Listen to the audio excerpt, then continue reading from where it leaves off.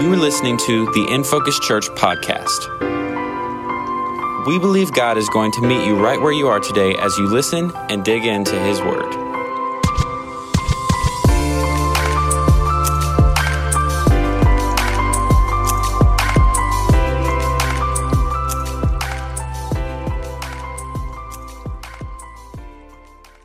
Just want to say before we get started this morning, what an amazing time we had in worship on Friday night. And so appreciative of,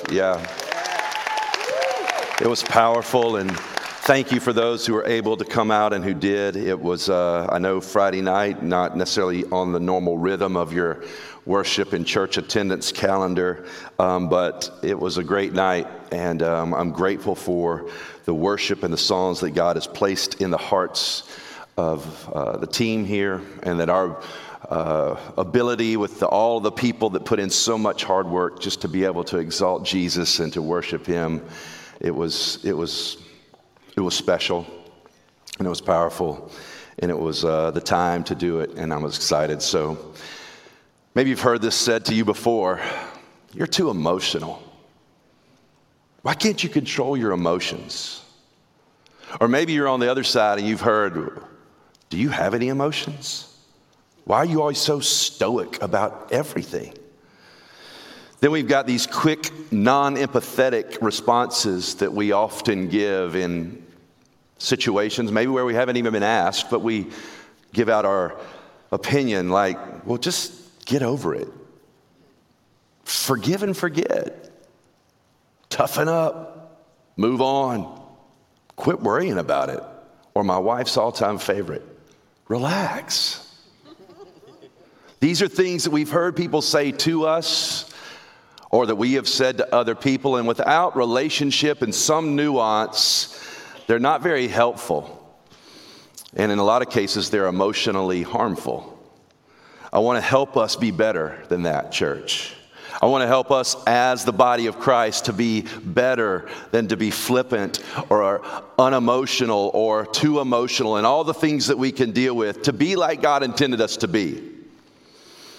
The date was August 5th, 1936. Mac Robinson towed the line at the 200-meter final at the Olympics in Germany. As he was getting ready for the race, he knew, as it has been the case throughout his young college career, that this race was his for the taking, that he could win this race, as he believed he could in every race. He was wearing the same old worn-out spikes, however, that he had been using to compete all year long at Pasadena Junior College. He ran in front of 100,000 people that day who didn't even believe he should be there. Really wasn't a complete human. He finished and set a new Olympic record. But no cheers for Mac Robinson, the younger brother of Jackie Robinson, that day, because Jesse Owens finished a second ahead and set a world record that day. Jesse Owens had a brand new pair of shoes. A brand new prototype made by Adi Dassler. Sound familiar? The founder of Adidas. Jesse Owens had those shoes, but Mac Robinson had his old, worn-out shoes. You ever get a pair of new shoes? Like, it comes in that box, right? I don't know if this is the brand that you wanted to see or not, but sorry, Adi Dassler. But you get that brand new pair of shoes and you open it up and, oh yeah, there they are. These aren't mine, by the way. They're way too big for my foot. These are Josiah's new pickleball court shoes. But he could wear his old tennis shoes, just wouldn't be as effective on the court, slipping and sliding around. Just like Mac Owens or Mac Robinson ran that race in his old shoes, setting an Olympic record. But Jesse had brand new shoes, set a world record. Sometimes we need brand new shoes. I don't know if you're like me, but when you got those brand new shoes as a kid, you felt like you could run faster, jump higher. I thought that maybe, just maybe, I could actually touch the rim. Never happened. Let me take you back 3.5 years ago, January 2019. And at that time, I felt extreme clarity that God wanted us as a church to become more emotionally healthy, to teach our church about emotional health. Although I really didn't have any idea all that entailed, I knew it was something that I longed for. It was something that I desperately needed in my own life, and that God would be working in me as much as He would be working through me. I could have never anticipated what the next 3 years were going to be like, not in my wildest nightmares. But then I thought, God is up to something.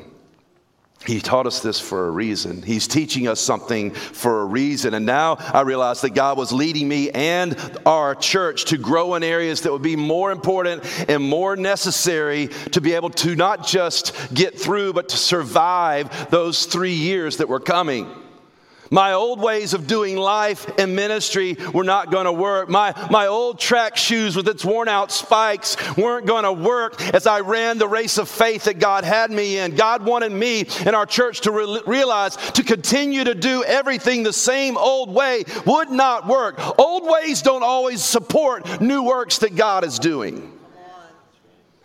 Jesus addressed this reality in 3 parabolic examples in Mark 2, 2 of which He said this in verse 21, "No one sews a patch of unshrunk cloth to an old garment.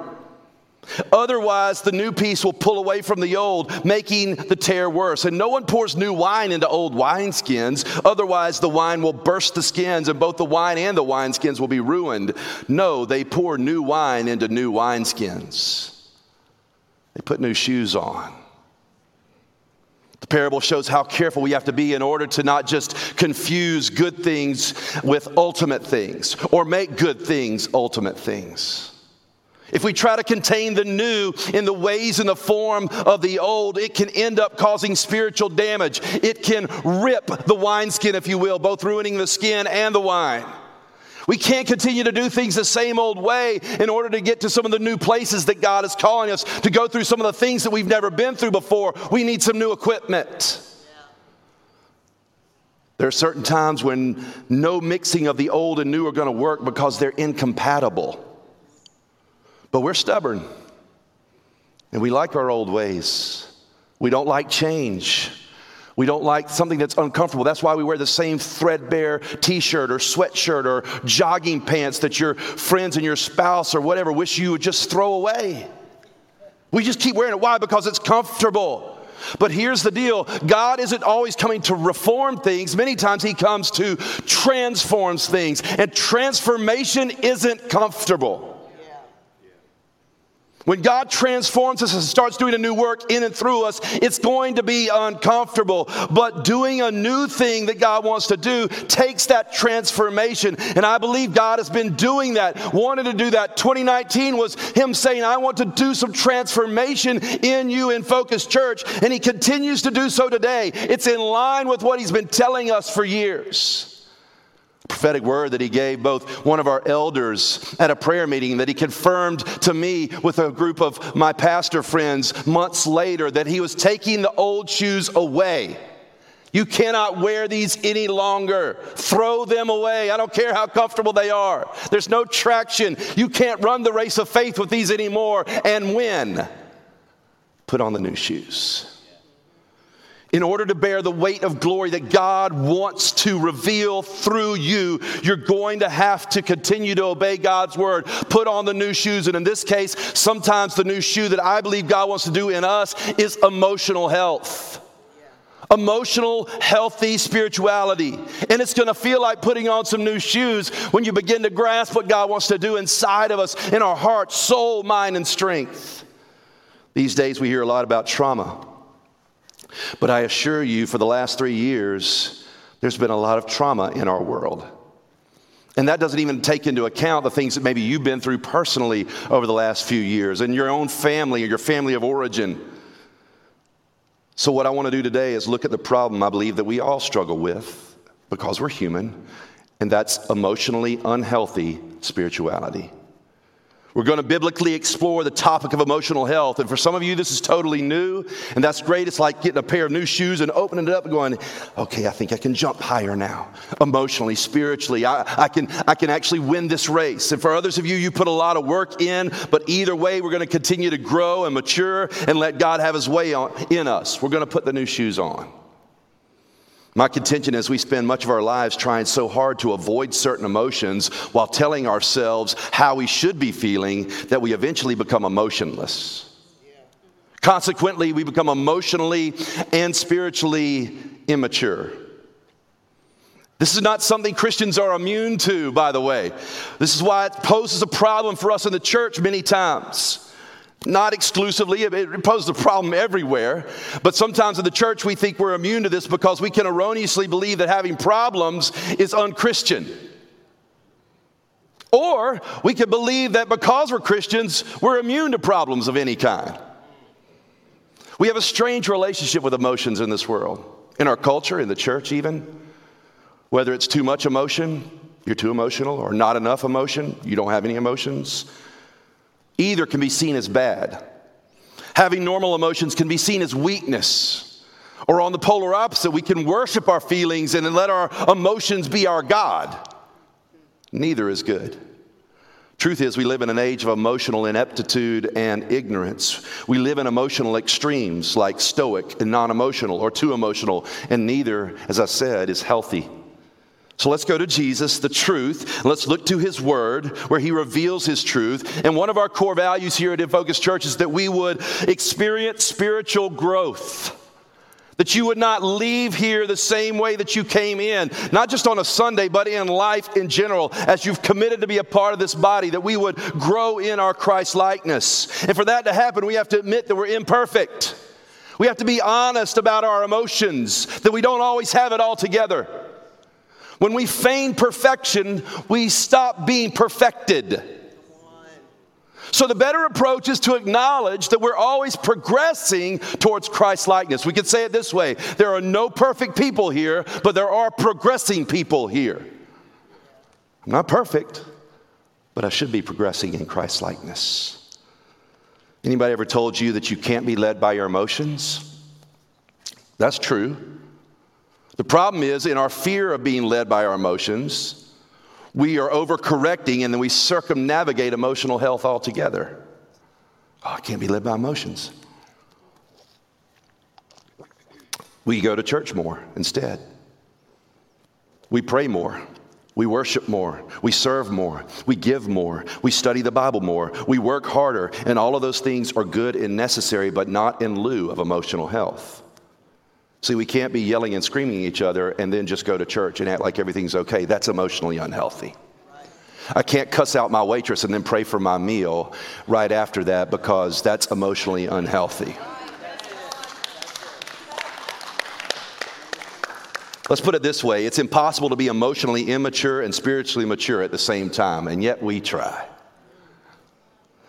Now, the reality of that statement has not stopped us, as I said, from trying to do this, to ignore our emotions, to tell them they're bad for the purpose of becoming more spiritually mature, or so we think. Oh, you can't feel that way. Oh, you shouldn't do that. Instead, what happens when we begin to be emotionally immature or unhealthy, we begin depleting a very real and necessary part of how God created us. For example, have you ever been in a situation where you know how you should feel, but you don't?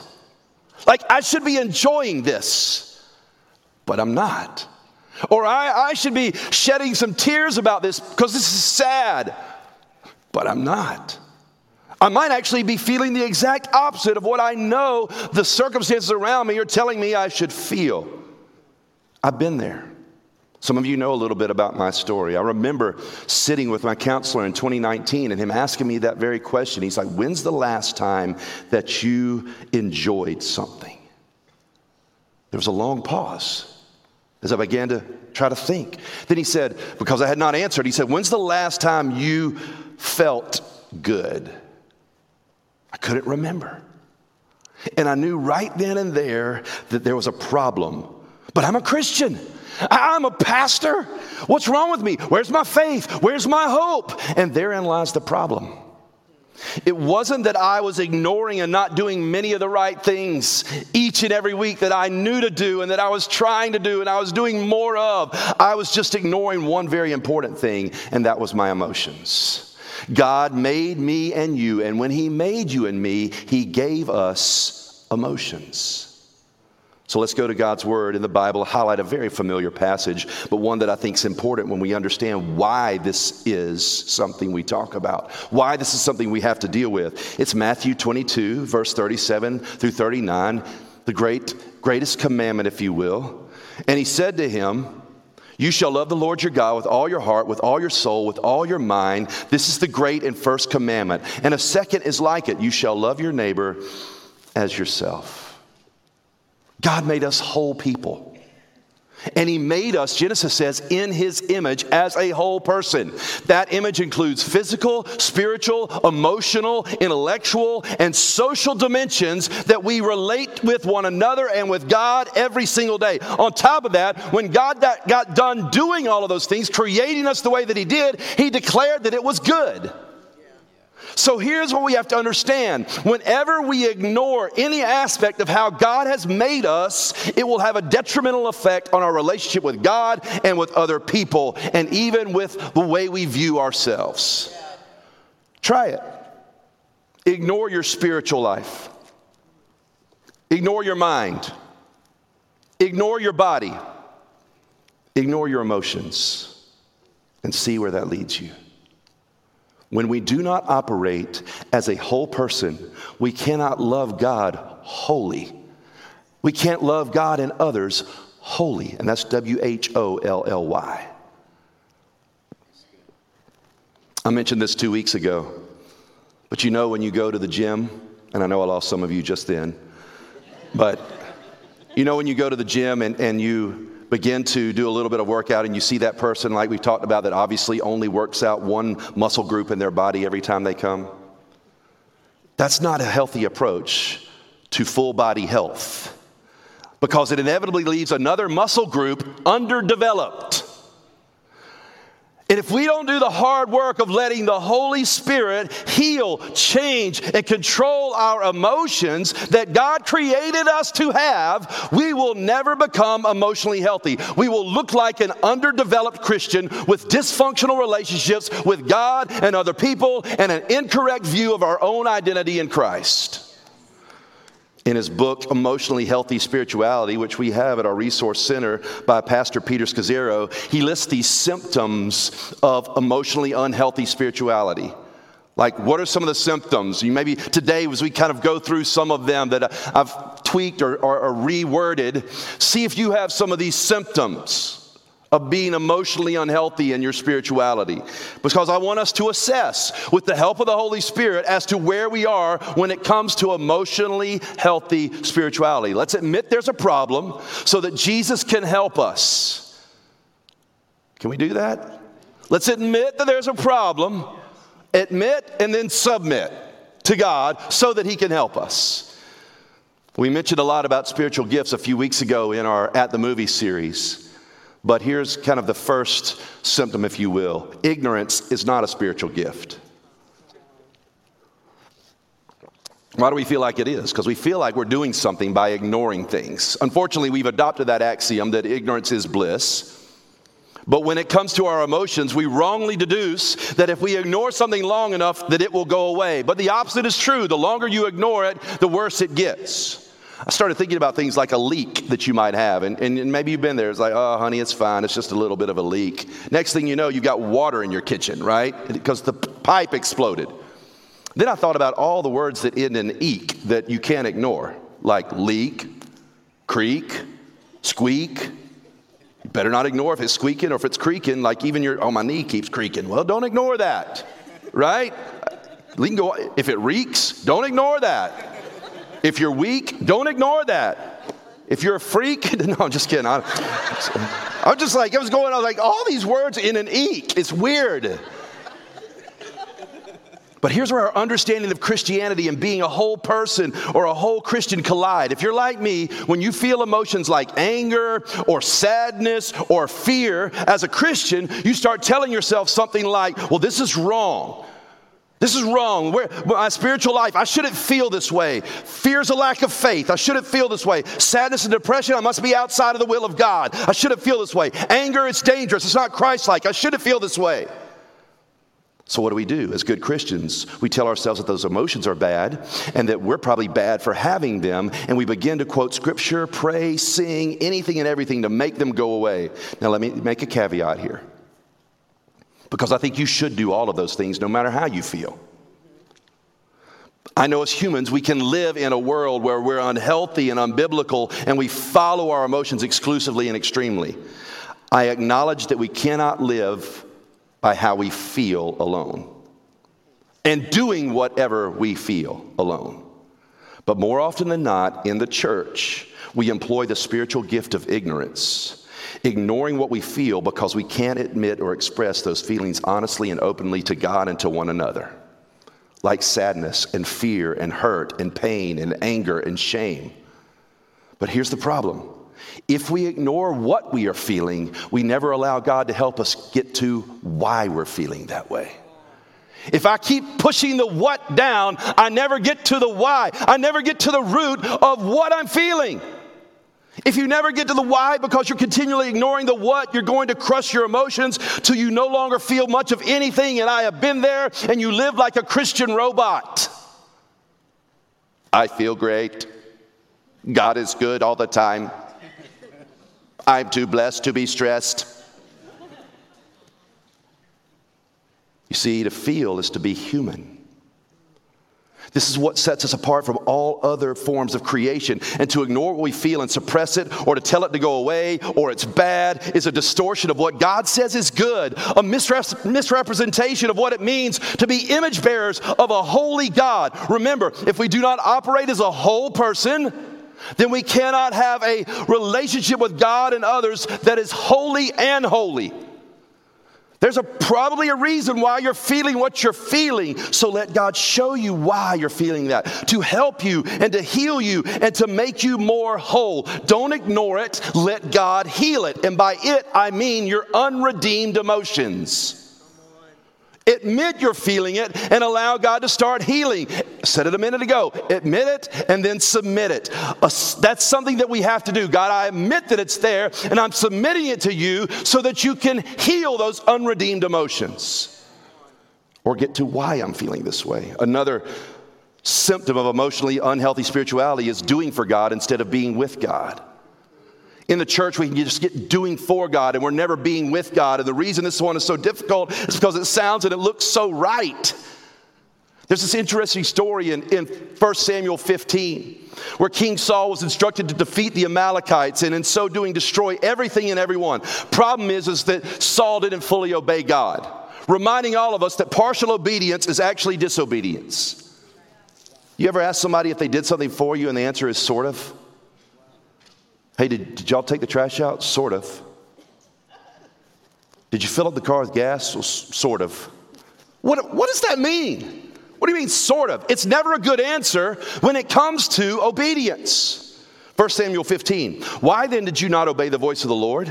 Why did you pounce on the spoil and do what was evil in the sight of the Lord? And Saul said to Samuel, I have obeyed the voice of the Lord. I've gone on the mission on which the Lord sent me. I brought back Agag, the king of Amalek, and I have devoted the Amalekites to destruction. But the people took the spoil, the sheep and the oxen, and the best of the things devoted to destruction, to sacrifice to the Lord your God in Gilgal. He's like saying, hey, we did something good with this. And Samuel said, has the Lord as great delight in burnt offerings and sacrifices as in obeying the voice of the Lord? Behold, to obey is better than sacrifice, and to listen than the fat of rams. For rebellion is as the sin of divination, and presumption is as iniquity and idolatry. Because you've rejected the word of the Lord, he has also rejected you from being king. I think we've all been just like Saul. We've done some good things. He did some good religious acts. He did some good things for God. Have you ever been there where you did some good things for God, but he'd not spent enough time being with God to clearly do what God had told him to do? To obey God and to do something new or different or uncomfortable takes a close, intimate relationship with God to hear and to trust and obey that even though I don't see what's going on right now, God, I know you led me down this track. I know you led me down this path. We don't do new things. We don't do difficult things. We won't do uncomfortable things because we haven't spent enough time with God to hear him properly and trust him. Conversely, how often do we do things for God that he never asked us to do? Just like Saul. Because, why? Because we're emotionally unhealthy and we need to please people, or we need to work and get God on our good side. These are emotionally unhealthy feelings that are not true. When what we need to do is to be silent before God and just be with God so that we can obey God wholeheartedly.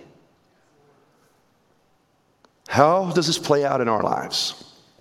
We think about it, you come to church, maybe you're part of the church, you're a member of the church, and then we think we got so much to do for God, so many lost people to reach, so many people to help and serve, so the more I do, the more spiritual I'll be.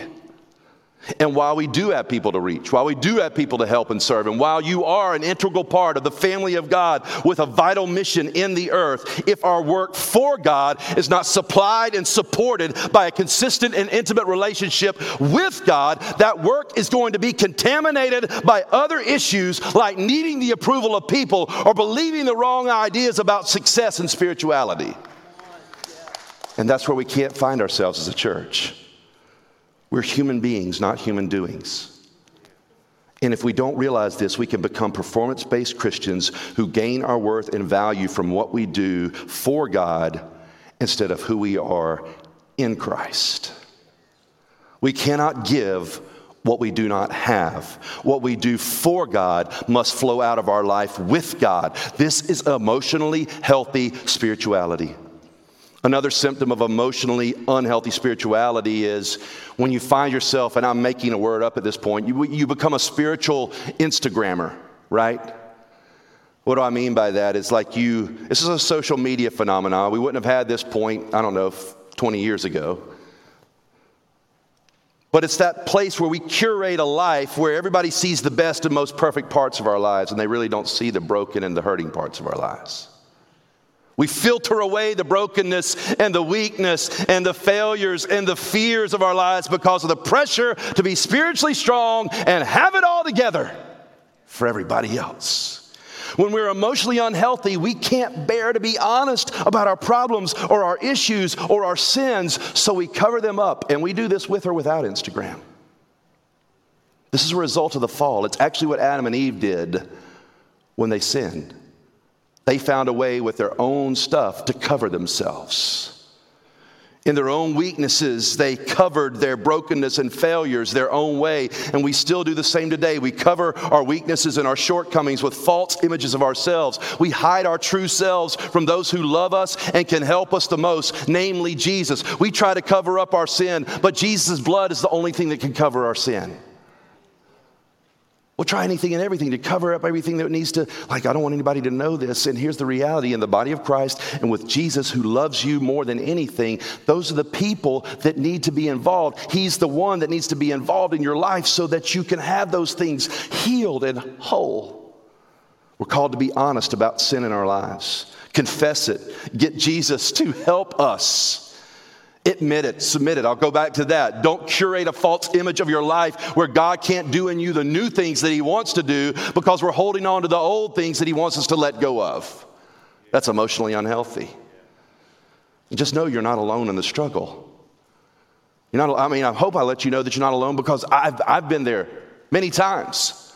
But all you have to do is go into the Bible, and you'd think the Bible, the Holy Bible, would kind of sanitize some of its heroes, but it doesn't.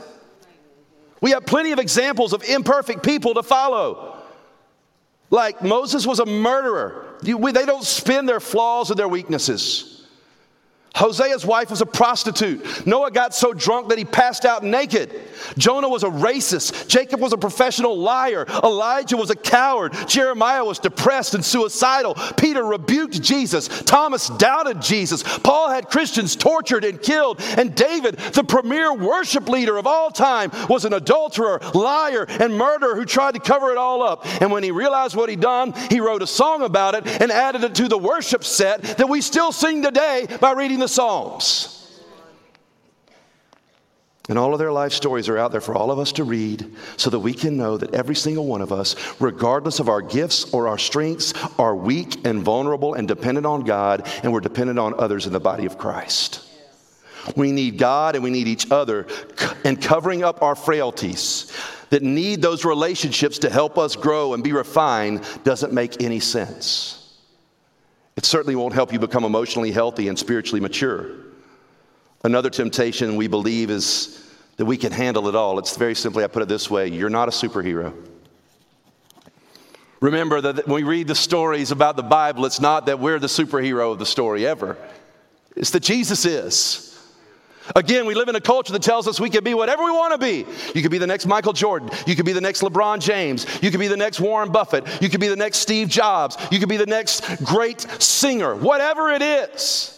And as Christians, we take that mentality into the church and our Christian life and ministry. And again, there are two sides of this coin. There are many selfish believers who don't really care about helping anybody outside of their own family and friends. But more often than not, here's what we buy into. We buy into this emotionally unhealthy thought that we need to do even more, and if we don't do more, we feel guilty. Guilt leads to being discouraged. Discouraged leads to being disengaged and isolated because we're overwhelmed with a need that we can't possibly ever meet. Why? Because we're not Jesus. We're not a superhero. I think we can all agree we're human in here, right? Yeah, that was an easy question. Because we're human, we have limitations.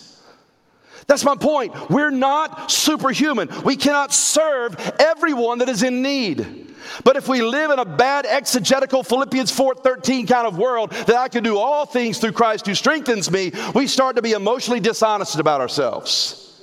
It doesn't matter how many tattoos you have that say that, you can't do all things. The context of that message and that passage was Paul being able to be content in the middle of jail and persecution. The strength he was receiving from Jesus was not to break the bars of the jail or the strength to deny his circumstances, but the strength to be content in the middle of horrific circumstances and to surrender his will to God's will for his life. That's a little bit different than, I'm going to Hulk out of here in Jesus' name. Now listen, if that's what God wants, I've heard all kinds of stories. He could open up he did for Paul and Silas. He could open it up. He could make the guard go to sleep. He could do all kinds of things. But the reality is we have to be in an emotionally healthy and intimate space to be able to know what God is saying and not ignore what God is doing. We need to look no further than Jesus to see how this is true. He did not heal every sick person. He didn't raise every dead person to life.